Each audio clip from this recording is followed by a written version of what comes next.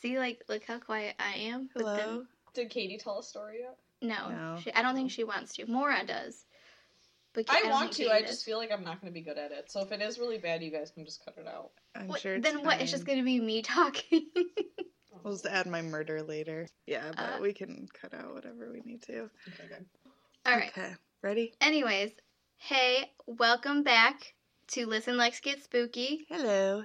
The true crime, paranormal, supernatural podcast. You know, it's got a different order every time we record, but you get the gist. It's whatever alcohol we take a shot of, it just comes in a different order.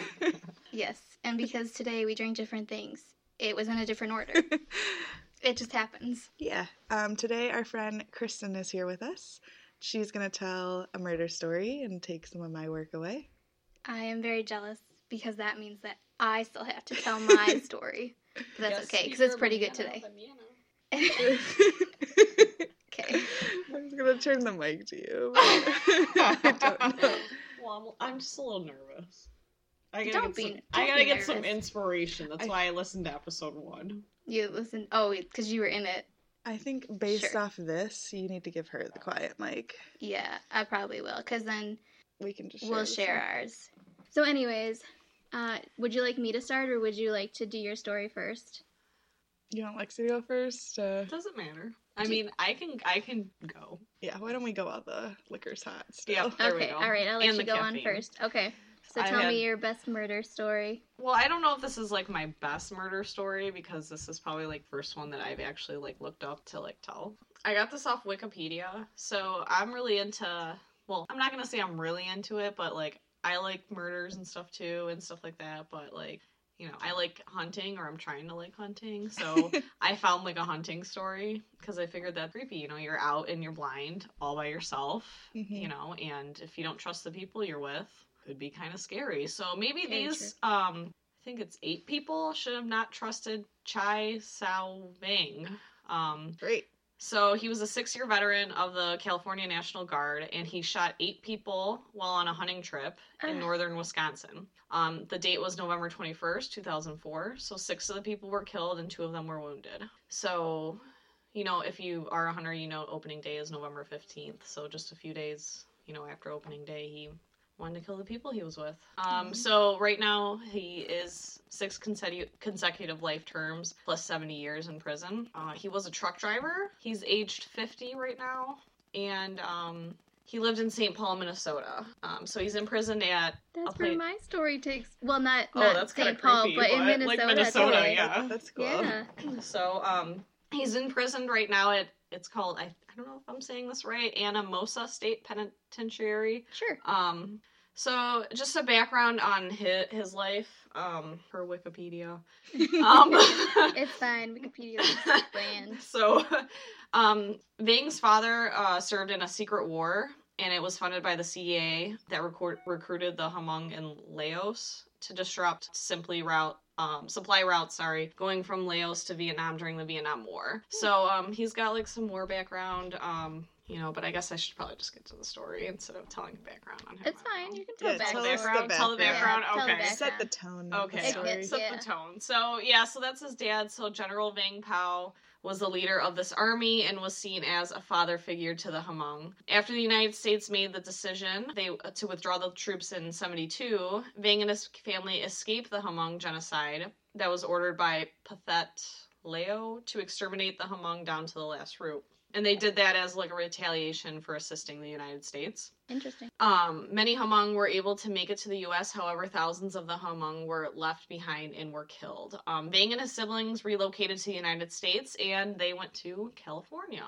Vang lived in Sacramento and eventually enlisted in the California National Guard. So, not born here. Vang moved to Minneapolis, Minnesota, sometime around 2000. A few years later, him and his family moved to St. Paul.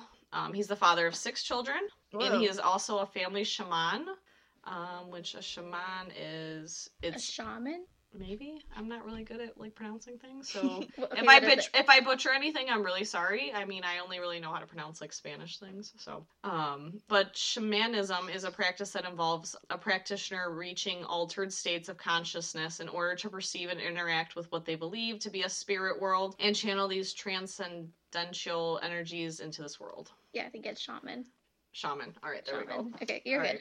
That sounds cool. So he did that? Yeah, and he was a hunting enthusiast. So that's his background story. I wonder if what he did influenced of why he killed all those people. Right. Yeah. I mean, seems interesting, but let's see. So on the weekend of the shootings, obviously Vang went deer hunting with his 2 friends and their 2 sons in northwest Wisconsin, a region where deer hunting is particularly popular, east of Birchwood, Wisconsin, around the town of Meteor.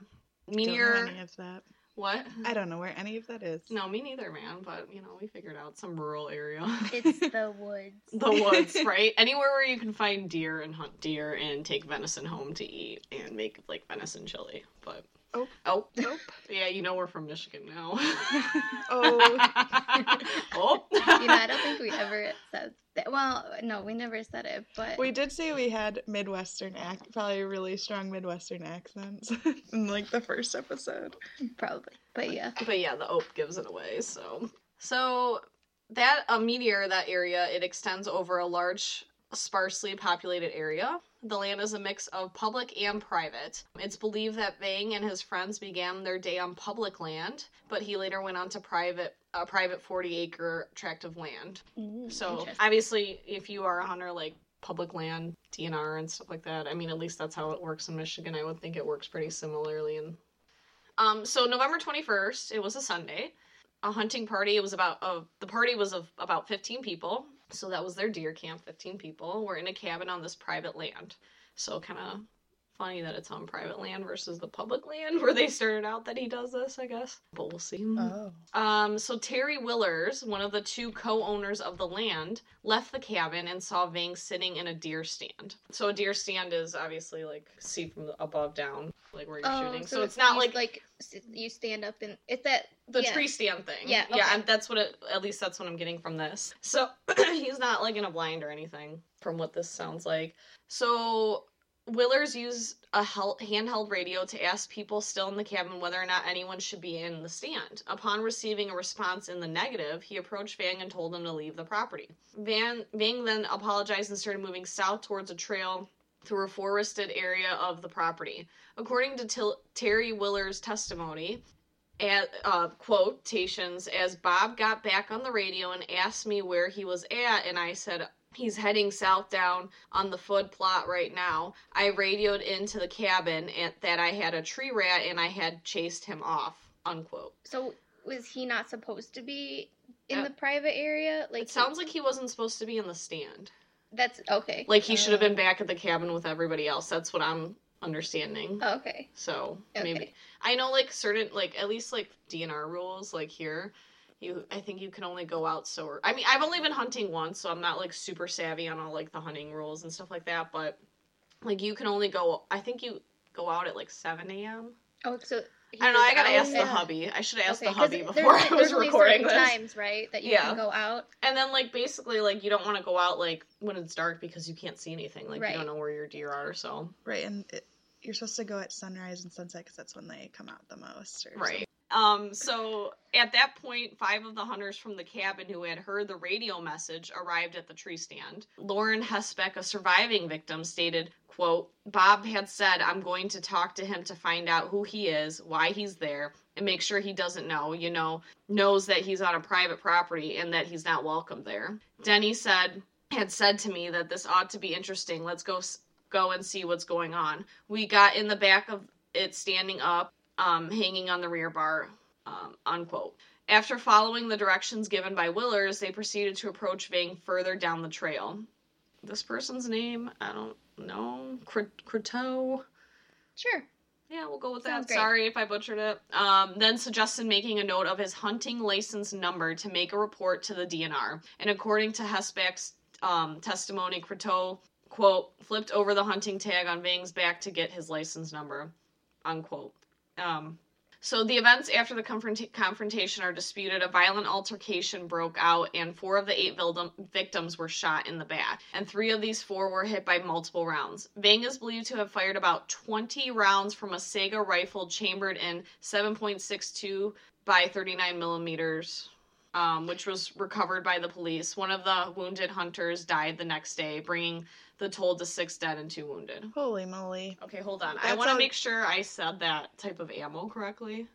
I don't think that's okay. Yeah, it's fine. I mean, they're not here for the ammo. They're here for the... So was he wasn't in that stand thing anymore? He was, like, with all of them somewhere else? Well, it sounds like, to me, like, what I'm getting at from, like, you know, what Wikipedia says, he shouldn't have been, like, in the tree stand, and then they went to, like, all go get him. And then that's probably when the altercation occurred. That who knows what the hell was said, but, like, you know, he just started shooting these people. Yikes. So, I'm just looking at what type of bullet this is. I don't think it's that important. It is important if I'm not saying it right. I say a lot of things wrong. Yeah, but I'm supposed to know about this stuff. Vang fled the scene on foot and discarded his remaining ammunition, later stating that he did not want to shoot anyone else. Okay, well, he shot a ton of people. Else? Yeah, I mean, like, whatever. Vang eventually came across another hunter riding an ATV who had no affiliation with the victims, and this hunter offered to give Vang a ride, eventually taking him to Vang's cabin.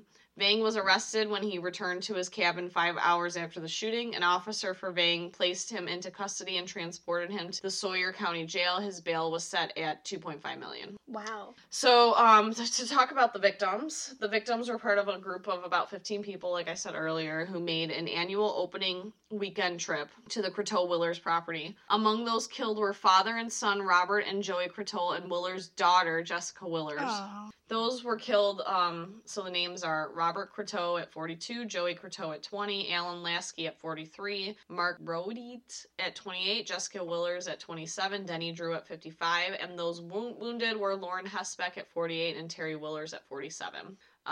So to get into the investigation, there's been conflicting reports about what led to the shootings. For me, like, from what, like, we're hearing, it sounds like he wasn't welcome at the camp, yeah, you know, and they were going there to, like, my guess is, like, whoever, the guy who was radioing in and, like, looking to see, saw him out there, and they asked, like, he probably radioed in at the cabin to see if it was somebody who was, like, actually welcomed. If they were in the tree stand when they found out, you know, it wasn't anyone they knew, they probably went out there to be like, what are you doing here? So they don't know him? Well, this whole time I thought they were friends. It sounds like they, like, know him, but, like, I don't know. Maybe he wasn't invited. He was just... Like, maybe, I don't know. Maybe he was, like, you know, that one friend that, like, always wants to hang out with you, and you're like, I don't want to hang out with you, and, you know, they're not welcomed. I want to hang out with all my friends all the time. I have no idea what you're talking about. Sometimes I don't want to hang out with you. Just kidding. I only have 4 friends, so, like, I like all of them. I mean, like, yeah, I feel you. That can be edited out, because I'm just nervous, okay? You're like, doing fine. So according to subsequent oral statements by Vang, one of the local hunters, Terry Willers, took the first shot at him from 100 feet away, and therefore the shootings were in self-defense. So this guy's, Vang is saying that, you know, he was using self-defense and that they shot at him first. Oh. But he killed, like, 6 people, so I don't really...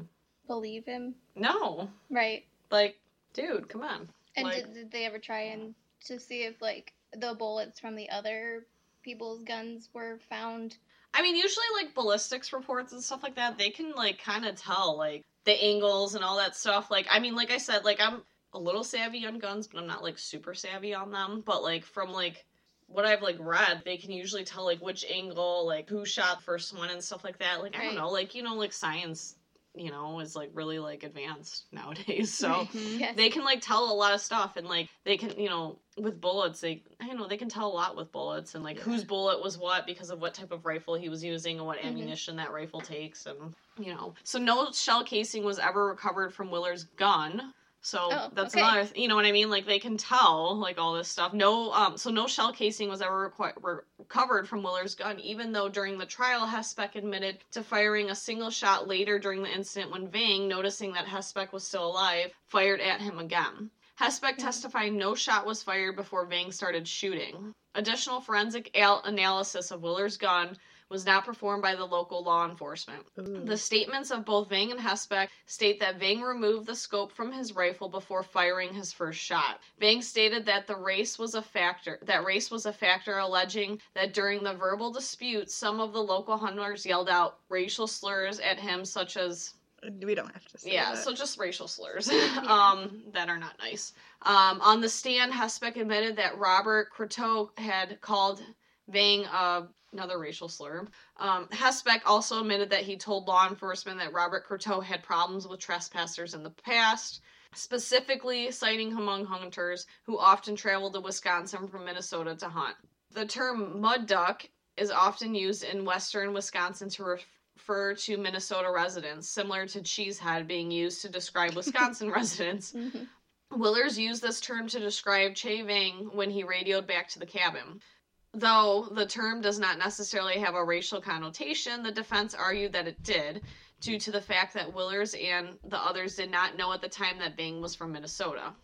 The criminal complaint states that Vang shot 4 of the victims in the back, and Vang himself admits he shot 1 victim in the back. He also shot many of the victims multiple times. The prosecution made use of these facts in arguing against the claim of self-defense. So he shot these people a few times. So the trial, just to, this is shorter. So there were 14 jurors selected from Dane County, Wisconsin, and bused about 280 miles northwest of Sawyer County, where they were sequestered. Vang told the jury that he feared for his life and began firing only after another hunter shot nearly hit him. I feel like that's just not true, though. You're usually just shooting at one area. I don't know. I just feel like that's... And there wasn't any evidence of other people shooting at him. They didn't have, they didn't find any casings or something. Right. So he detailed for the jurors how the other hunters approached him and how he responded by shooting at each one. He says he shot 2 of the victims in the back because they were disrespectful. Oh. So, I don't know, maybe punch him in the face instead of shooting him. Right. Come on. This podcast does not condone violence. Only self-defense. He recounted with clarity how he killed each victim, while saying on the stand he wished it wasn't happening. Vang contended that 3 of the hunters deserved to die. Oh. Wow. Okay. So, quote, did Mr. Croteau deserve to die, unquote, Wisconsin Attorney General asked, and Vang replied yes. Vang further testified that Joseph Croteau deserved to die because he accused me of giving him the finger and tried to cut in front of me to stop me from leaving. Interesting. And Lasky deserved to die because he had a gun, he said. Well, everybody has a gun while hunting. Come on. You're trying to shoot deer, not people. Yeah. Vang reenacted his deeds while on the stand, using his hands and arms to imitate the motions of firing a rifle. Vang's lawyers commented that some of his abnormal remarks were due to a language barrier. Therefore, when Vang responded affirmatively to the question that Mr. Croteau and Mr. Lasky deserved to die, his meaning implied that the men contributed to the circumstances that led to their deaths. So to the conviction, to end the story, September 16, 2005, Chai Vang was found guilty of all 6 charges of first-degree intentional homicide and 3 charges of attempted homicide by a jury of 8 women and 4 men. On November 8th, 2005, he was sentenced to 6 consecutive life terms plus 70 years, 40 for 2 counts of attempted homicide plus an additional 5 additional years for each count of homicide in the first degree, a sentence of life without parole. At the time, Wisconsin was one of the 12 states in the United States that did not have the death penalty. So, kind of such a weird story. Well, I'm just like hunting, I don't know, that's kind of creepy, but obviously he wasn't supposed to be in the land, but he didn't have to shoot everybody, he could have just left. It's true. But back to what you were saying, Lexi, in the beginning, was he's that spiritual, dimensions and stuff, so I wonder, I feel like there's, more there's gotta to be it more than just, surface level, oh yeah, I shot them, Yeah, especially when he was I had to, or whatever, and how long was he in the United States when all that happened? I think they said he moved, 2000? Oh, okay. His family moved, so, wait, hold on. Just because when you said that when they asked him if they deserved to die and that he interpreted it wrong. Mm-hmm. So I couldn't remember how long he'd been in the United States. It seems like a while. Like, so back to the beginning, like, Vang and his family moved to the United States in 1980, and they settled in California, and he moved to Minnesota in 2000. That's what it was. So, I mean, he had been there for a while. Yeah, but like I guess 20-some years. It's, he still could have a little language barrier, but... Yeah, because I know there's a lot of people who still, like, they interpret things differently than what we do. Right. I mean, like my mom's from Venezuela, and, like, there's certain things, like, you say in Spanish that, like, makes sense in Spanish, but it doesn't, like, if you interpret it this, like, same exact words in English, like, it just doesn't make sense. Like, certain jokes and stuff like that. Right, so, I mean, that is a possibility, but, I feel like the defense should have helped him better if that was the case, though, too. Like, they should have been like, well, no, don't say it like that, like, I don't know. Like, coached him more. Yeah, they should have coached him more and been like, we understand, but, like, this is how it's going to come across. I mean, I don't know, don't lawyers do that? Who knows?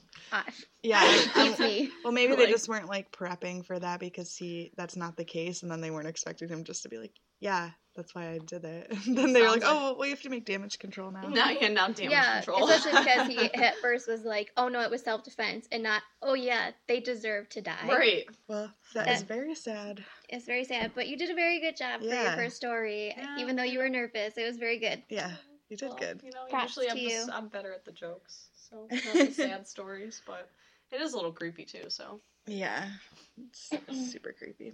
Yep. But let's get spookier. Oh, mine wasn't spooky enough. Not really. I mean, the spooky stuff is what's coming. No. Okay. So, like I said earlier, my story also takes place in Minnesota, but my story takes place in Sauk Center, Minnesota, and it's the story of the Palmer House Hotel. So, this one, I don't even remember where I found this, but I think it was one of the lists of, like, one of the most haunted locations in Minnesota. I don't know, because I was, like, trying to, like, go through state by state kind of stuff like that. Yeah. So, this was creepy. one of them that I found. All right. So, the hotel opened up in 1901 after the Sauk Center house burned down, which was a hotel that was previously on that land. And then they built the Palmer House Hotel on top of that. So it was built by Ralph and Christina Palmer, and they lived there with their 2 children, Hazel and Carlisle. And their Christina's mother and her brother both worked at the hotel during that time as well.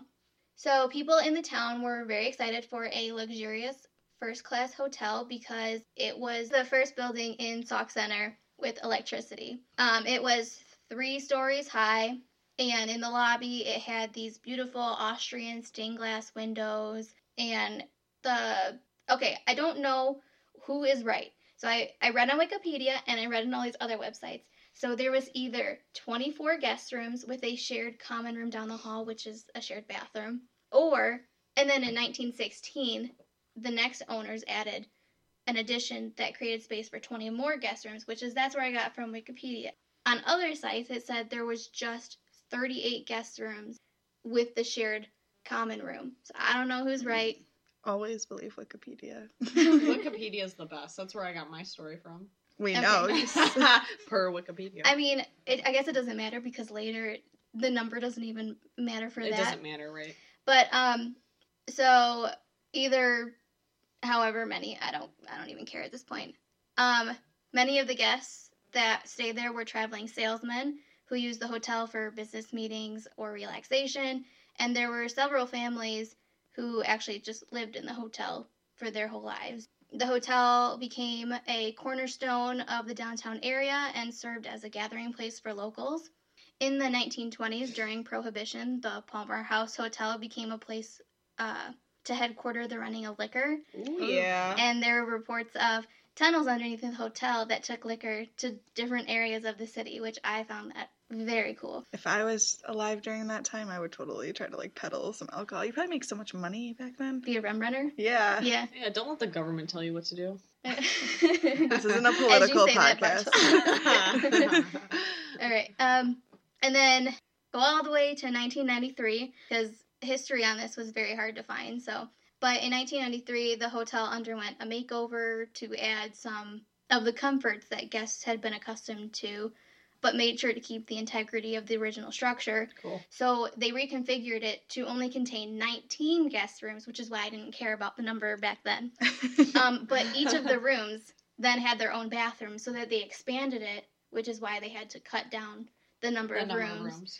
And even some of them have jacuzzis, so they're like the jacuzzi suites. Ooh. So I know, so fancy. That's where us rum runners get to stay after we're peddling alcohol. After that hard work. Yeah. Ooh, you gotta relax in the jacuzzi. Yep. And it was added to the National Register of Historic Places in 1982. I can't remember what year it was. I didn't write it down, but Kelly Freeze, she's now the current owner of the Palmer House. I want to say it was like in the 2000s that she became owner of the house. And so then when she was first there, she was like a skeptic, not really believing in all of the ghostly encounters and all that stuff. But after a few experiences of her own, she kind of became a believer. And she even has a book at the hotel where guests can go and add their accounts of any activity that they have during their stays. A lot of the ghost stories date back to the 50s, and so that's really all I have of history. So then I'll just kind of get into our ghost section. That's what the people want. Yes. Give them what they want. I know. It's all you came here for. Yeah, that's right. Anyways, there are a few rooms that are known to have multiple ghosts or experiences occurring while you're staying in that room. So it's room 17, and that was Lucy's room. There's room 22, which was Raymond's room, which was Lucy's pimp.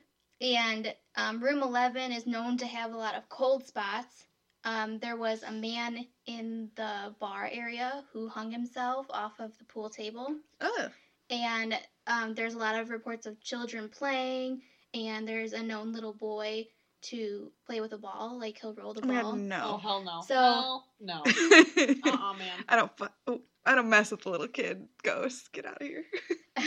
So a lot of guests and employees claim to see an apparition of a little boy that is believed to be the boy who died from the flu, and he is playing with a ball throughout the hallways. People also claim to see the same little boy sitting on the third step of the stairs.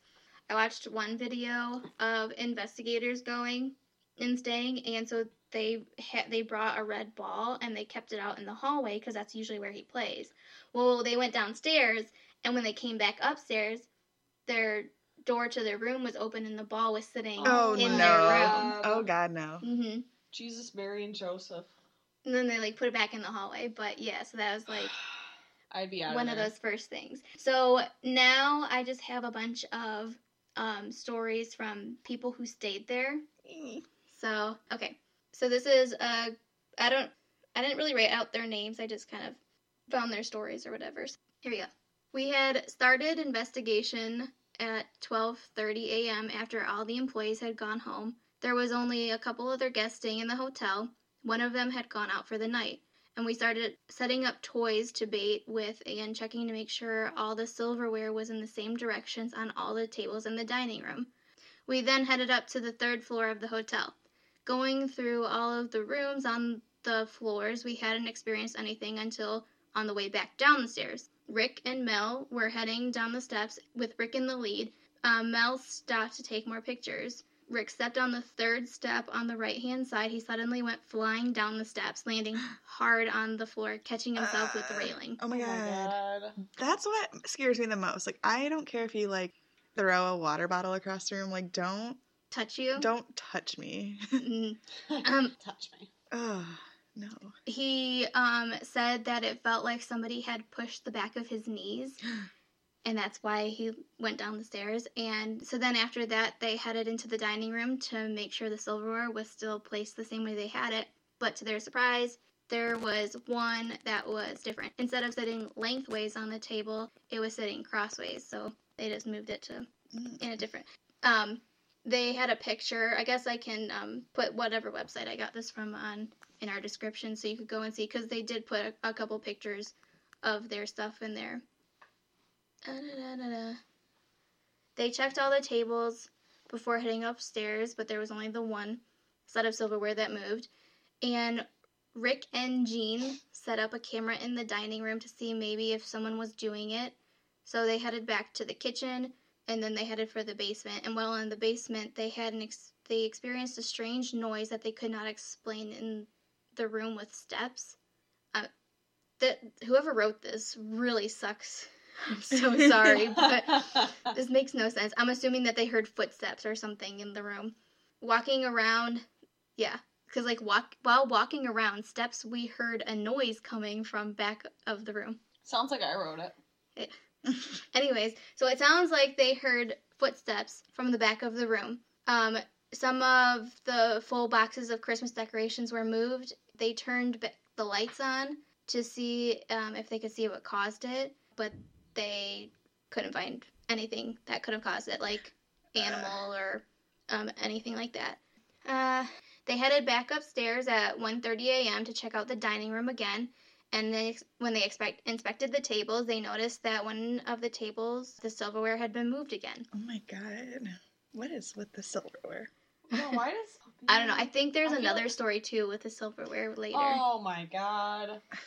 So, they stayed out until 5:30 a.m., but the rest of the night was quiet. They have the video where they didn't see the silverware move or anyone move them, but they still had... It said that the table where the silverware was moved was in the camera's view, so they don't know why. I guess maybe they just didn't catch it being moved, but they didn't see anybody move it either. So. Wait, it was moved, but in the video they didn't see it be moved?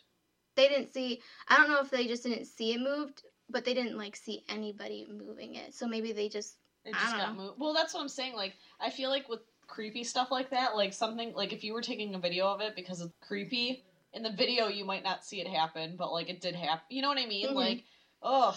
Yeah, they avoid the cameras. Right. Yeah. And then during that whole night, they got 3 different EVPs. So they think that they said, "What you want, whore?" "You little boy." Ugh. And "Do you like me?" Oh, no, I don't like you. It's because they're all drunks from the whatever. The Prohibition. Oh, from Prohibition? Yeah. It could have been the pimp, Raymond, that was talking to maybe one of the girls. Yeah. Totally. What about the little boy, though? Maybe the little boy was, with the ball. Mm-hmm. Maybe he was, annoying, the pimp while he was trying to, pimp out. So he's like, wow, little boy. Yep. Anyways. Okay. Ghost facts with Bartold. What? Ghost facts with Bartold. Oh, it's our next podcast idea. Not really. Oh, man, that hurt my feelings. Anyways, so another account, while sleeping, I was awakened by, is it awoke or awaken? I was awoke. I was awoke. I think it's awaken. Awaken? I was awakened. Okay. I think, when you're telling it, but then it was if I was saying Lexi was awoke in the middle of the night. So it said, okay, anyways. While sleeping, I was awoke by something slapping my bare leg that hung out of the covers. So, okay, well... in the first place, you should not have your legs out of the covers. We all know that's how the demons grab you. I always tuck my covers. I can't. Even if I am dying of heat, I keep my legs under the covers because I can't do it. Right. Ben always gets mad at me because he's like, I don't want to be... I'm like, under the covers. No ghosts. Yep. As my eyes fluttered open, I saw something scoop by my face. Needless to say, I had a hard time staying asleep after that. Okay. Also, really cold pockets of air were by my face for a short while, and the bathroom floor kept getting mysteriously wet for no reason. No. So, just curious, I want, do we ever, do we have any stories of them, after they've left the place?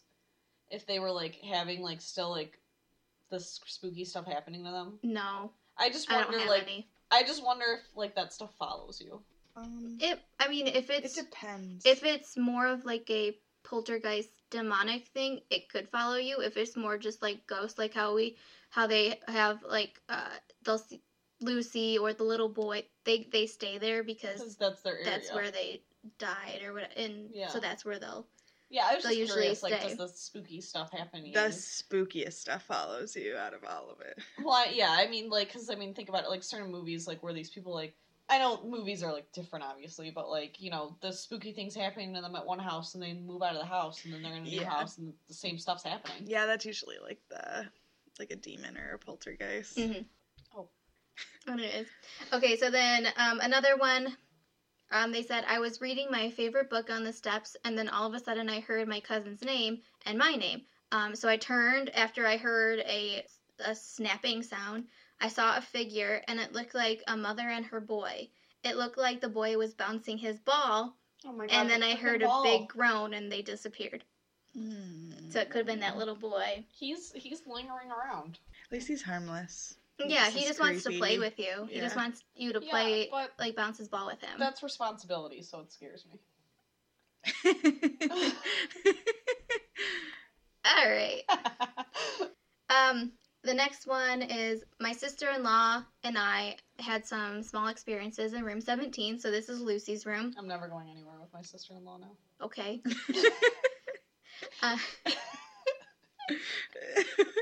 That's always gonna happen. Well, I'm not going anywhere spooky with her now. Well, how do you know? What if you go somewhere and you don't know that it's haunted? Because a lot of people who went there didn't know it was haunted until they asked the people at the front desk or even the owner the next day when they were checking out, and then they found out that it was haunted. So you'll never know. I'm just not going anywhere with her then. All right. Where's that? Okay. I kept hearing my name being called when I was the only one in the room and on the entire floor. The voice was a woman's, and it was in the same room with me. My sister-in-law sat in the chair next to the TV and ended up moving from there after 10 minutes. She had this strong sadness come over her, and she didn't know why. She was tearing up and everything. Then when we went to bed, she felt someone laying on top of her. So in room 17, there is this main chair, and that was Lucy's chair. It could have been, like, at a time when Lucy was staying there, she must have been sad about something, and, you know.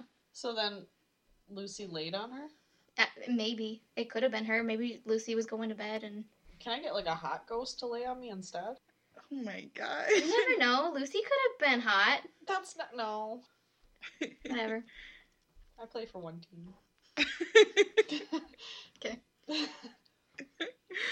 Team Benjamin. Yeah, you know it. Oh my God. Ben's ghost could lay on me. No, I don't want him to be a ghost. Oh my God, no. She's going to kill Ben on her next hunting trip. No, I'm jinxing. Knock on wood. Okay. Anyways, the next one that I found, they said, my friend and I came from Fargo looking for a good scare. Wells Fargo? We can't crop you out while she's talking. Listen. Shush. Anyway. Sorry. You're good. My bad. My friend and I came from Fargo looking for a good scare, and we did see a few things. Upon arriving, I immediately felt drawn to a specific chair in the front entryway. Then after we checked in, I felt drawn down the hallway to my right at the top of the stairs on the second floor. But we were staying in room 17, Lucy's room again. Oh my God. On the third floor. So we went all the way up and dropped off our things. Shortly after being in the room, we found that many of our batteries were dead. Oh. Because they had brought stuff to record and try to catch some EVPs and stuff. So that is a ghost thing, like when they like kill the batteries? Yeah, they will drain your electrical equipment. I read that's more of like a poltergeisty thing. I don't know for sure. Like a poltergeist type thing. Like they're like negative spirits or something. I don't remember. They're like more negative spirits, and they do more like harm than. So like me when I'm a spirit. They're more of the things that can move objects or like throw objects. So like a Jedi. You want to know about poltergeists or no? I mean, I'm trying to creep myself out less. So, because I mean, I gotta drive home alone. You know? Us telling you about a poltergeist is not gonna creep you out less, because they're the ones that they absorb the energy. Like if you're scared, they they feed off your energy, and then that's when they might start by knocking your shot glass over, and then you start getting scared, and the more scared you get, they're like, okay, I have power to flip the table, do stuff like that, and you get more scared, so then they start throwing stuff around, and then they can start harming you. Yeah, where a ghost might just be sitting in that chair rocking, and you're like, okay, and we're good. It can mess with, like, they can mess with emotions, so, like, the sadness thing. Yeah. All right. Let's see where I was at. Oh, yeah, so they brought their own equipment. So they left again to go buy some more batteries. As they went downstairs, she felt drawn again to that hallway. So I left my friends to go investigate. I was halfway down the hall when I heard someone or something say, "Come here." There was a door to my right, which was ajar, but the room was dark, so I got my friends. But when they went into the room, which contained a long table and many chairs, they found no one. Later in the evening, we decided to snoop around and try to record an EVP. Instead, we found room 18. It had the heavy smell of cigar smoke, but no one seemed to be checked into the room as the door was wide open. When we returned to our room, an alarm clock and a clock on one of our digital tape recorders was off by nearly 2 hours. Oh, it's like time. Don't they do that too, right? They like screw with the time. Mm-hmm. Yeah, well, when you like turn stuff off and drain the battery, you know, like the time stops and whatever. Oh, right. Well, I'm just wondering, like the cigar smoke, that could be like the pimp too. Yeah. That's from 22, not 18. Oh, do we have any other stories about 18? Did I miss them? Or I'm keep thinking about 17 with Lucy. Oh, no, I don't know. This is just next to Lucy's room. Oh, okay. Yeah. So they're off by nearly 2 hours, but they were working when they left the room. My friend did catch a few interesting images on her digital camera, but the real kicker was when I heard loud clomping in the hallway at 7 a.m., which woke me up.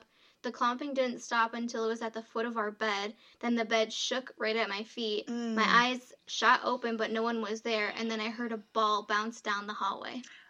Oh. I'm going to add this to my story, can I? Yeah. So the next one, they say, we stayed at the Palmer House Hotel for the first time to celebrate our 10th wedding anniversary. We told our friends that we were going to be staying there. The common response that we got was, "That place is haunted." I didn't mind that too much since I grew up in a home we considered haunted also. Oh, interesting. Mm-hmm. Some strange, unexplained happenings were experienced there too. Anyway, we checked in Saturday evening in room, I want to say it's going to be 13 because I don't think there's not 31 rooms anymore, so I think they just typoed. So okay. Room 13. And upon entering the hotel, we saw Ghost Stories book on the front table, which is that book that everyone can write in. Right. Oh, cool. Yeah, it's really cool. I would love to go there and just like read everything. I'd go there and I'd see that book and I'd be like, I gotta go. Like, I forgot about that book. If you go on vacation with your sister-in-law and you check into a hotel and there's a book on a table called Ghost Stories, leave. Yeah. I know that, man. Okay. Or just stay and see the ghosts. Yeah, why not? I don't. Oh. You'd be fine. I told my husband that I would not be looking at those until the morning as I wanted a good night of sleep. Smart. We went to go see a movie, and after turning in for the night around 10:30 p.m., we were awakened about 12:30 a.m. because there was a lot of noise from the room above us. It lasted for about half an hour, and it sounded like furniture was being moved around or a party was being thrown. Lots of walking around or pacing, lots of footsteps around the bed was what we thought it could be. In the morning, after a pretty good night of sleep, after all the commotion from above settled down, we got up and my husband went to get his cell phone next to the TV where he had left it, along with his keys, checkbook, wallet, and sunglasses. It wasn't there, and once we looked around the room, we found it was on the nightstand next to my side of the bed. Oh. We brushed it off and really thought nothing of it at the time. We went downstairs, had a great breakfast in the dining room, and during breakfast we read the Ghost Stories book that other guests had shared their strange experiences in. After breakfast, we went and sat in the front lobby and had a wonderful conversation with Kelly, the owner. She shared with us different stories that people had experienced there and some things that she had experienced herself. She said that the last thing was that men were commenting on their cell phones being misplaced in their rooms. Huh. We found that not too much of a surprise since my husband's was also not where he had left it. While we were visiting with Kelly, the guests from room 12 checked out, which was the room that was right above ours. We asked them if they had thrown a party in their room the night before, and they said they were out at a Halloween party the night before and didn't get back till well after 1 in the morning. So they're there around Halloween. Oh my god. Which was when the sounds had ended. Oh. So they weren't even in their rooms when all that No. noise was coming Oh my god. from that room when they were trying to sleep. Girl. Bartle's not gonna be able to sleep tonight. Yeah, probably not. They were not partying in that room, but somebody or something was. My husband and I both heard it. We decided to go back up to our room and get packed up and ready to check out. While we were doing this, our toilet flushed on its own. We were very glad that this did not happen during the night. I think I just have a couple left now. Or actually, this is the last one. Okay. Oh. And it's a very long one, so Oh, yeah. get ready to be spooked. I'm going to put my spook brain on. Yeah, everyone put on your spooky hats. Get your spook cap on. Spook brain. No. Anyways, okay, so for the last story, I think this is an employee's account. So this one's very exciting. So during my brief stint as the night clerk, a number of explainable events occurred. I did get weirded out a few times, but I never actually felt frightened or threatened. That's our new. Listen, Lex, get frightened and threatened. Anyways, I never actually felt frightened or threatened in any way. That is important to point out, as I generally consider myself somewhat of a wimp when it comes to scary stuff. In fact, my concern about staying up all night, every night, in a large old haunted hotel almost kept me from taking the job in the first place. By profession, I am a 6th grade Catholic teacher. The night clerk position seemed like a great summer diversion. It certainly turned into the most unusual job I have ever had. The job description was pretty basic. I arrived at work at midnight. I was always careful to lock the kitchen door and the lobby doors before I went up to check on the second floor. The bartender was still in the pub until the pub door was locked at closing time. I would go about my duties, cleaning, vacuuming, rolling silverware, dusting, and whatever needed to be done. Silverware. Dang, they just had him doing everyone's job at night. Wait, I know. He or she? He. When the bartender would leave, I would recheck all 4 of the doors. I never found one unlocked. Afterwards, I would continue with my duties. Now that I've given you some background, I can tell you about some of the strange happenings I experienced. Mm-hmm. I was a little nervous on my first night. As with any new job, I wanted to make sure I made a good impression. I vacuumed the dining room, made sure all the tables were set with placemats and silverware. I was slightly disgusted that on several tables the silverware seemed to have been thrown on haphazardly. Oh. The silverware thing, man. But I straightened it out and I went to check the bathrooms. A few hours later, I went to double check that everything was clean.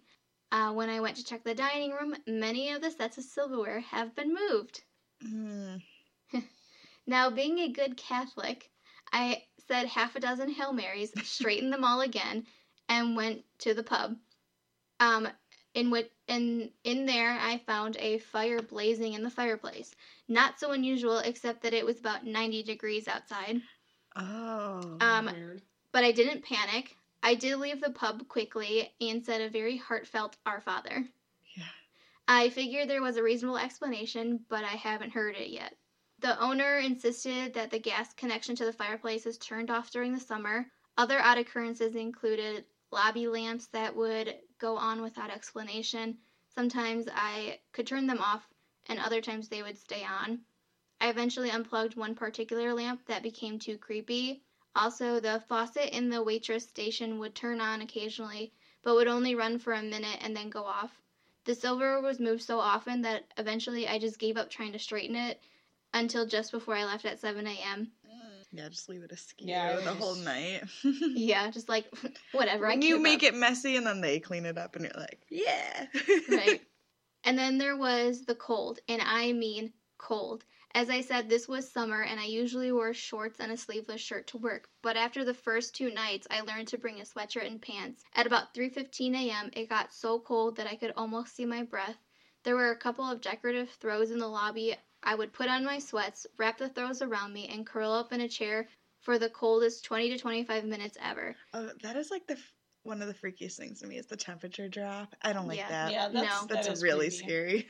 Yeah, it was weird, but I could almost set my watch to the cold spells. I prayed a lot from 3 a.m. to 4 a.m. I took comfort in the fact that the newspaper lady would show up around the same time. She never said anything, but I'm sure I looked ridiculous wrapped up like an Eskimo in the hottest part of summer. Without a doubt, the strangest encounter happened in mid-July. The bartender had left for the night about 12:30 a.m. I had checked the doors and just finished vacuuming the dining room. I went in to vacuum the pub and was startled to see a young man standing at the bar. My mind was racing to figure out where he had come from and how he had gotten in. He was a nice enough looking guy in his mid-20s. He asked if he could get a beer.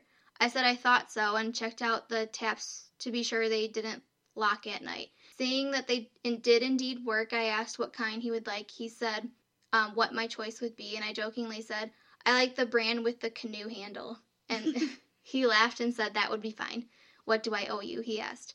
I told him I had no idea because I was the night clerk and not a bartender. I asked him if $2 sounded fair. He produced a $10 bill.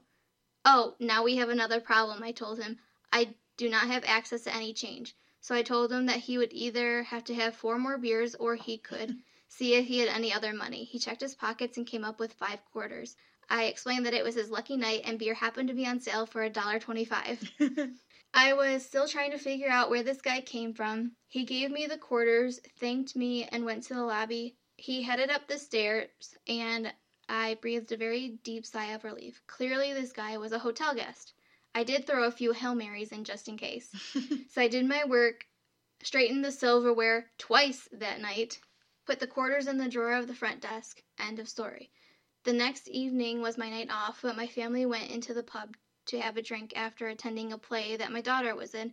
Kelly, the owner, was there, and I laughingly revealed my ghost story from the previous night. I explained that it was the guest that had stayed there. She went a little white and disappeared for a few minutes. When she returned, she asked which room he was in. I said I had no idea. I was just glad I knew how he had gotten into the building. When she pressed about the room number, she said she would need to make sure that housekeeping cleaned the room. I told her just look for the room with the empty beer glass.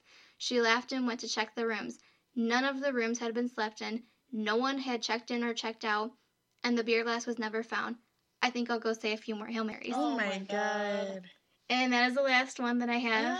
And that's the story of the Palmer House Hotel. Oh, that's good. Yes. I want to go there. I know, it really made me want to go there because there's only 19 rooms, so it's not that big. And then room 17. You gotta go stay in like room 17. Yikes. And then go hang out in the hallways or the pub. Palmer House Hotel. In Sauk Center, Minnesota. Palmer House Hotel. Yes. That's a Hilton. No. Oh, cool. That's Chicago, Illinois. Side note, did you guys all like Wendy's tweet?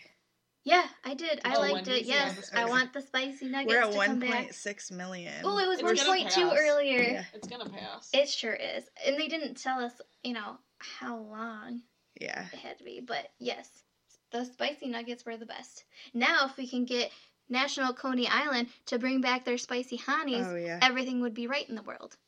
Yeah, except fish honey is just as good. No, That's disgusting. no one likes fish honeys. That is disgusting. But That's the you, absolute most yeah. disgusting thing. Yes.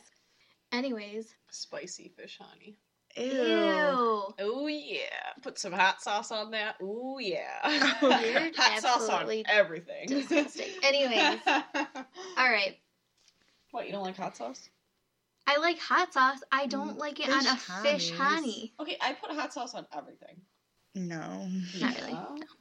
Yeah, I put it on my omelet this morning. That's fine. I'm just with fish. I put it on beef stroganoff. Okay, that's weird. Spaghetti. Anyways. That's it for today. Yeah, thanks for listening, you guys. Yes, thank you so much. We really appreciate all the listens. Thanks, Bartold, for telling us. I wanted to thank you for letting me be on your show. Oh, yeah. Oh, you're welcome. You did a very good job today. You could always come on for another one if you'd like. Yeah, we'll see if the people like me. Gotta give the people what they want. We gotta sway listeners. Oh, yeah. If you want Bartold to tell another story, please go give us a review on iTunes. Mm-hmm. Say you want and Barty tell Bart, us. DJ Barty Bart. Or you can also go on to our social media at Get Spooky Pod, Instagram or Twitter, and tell us that you would like Bartold to come back.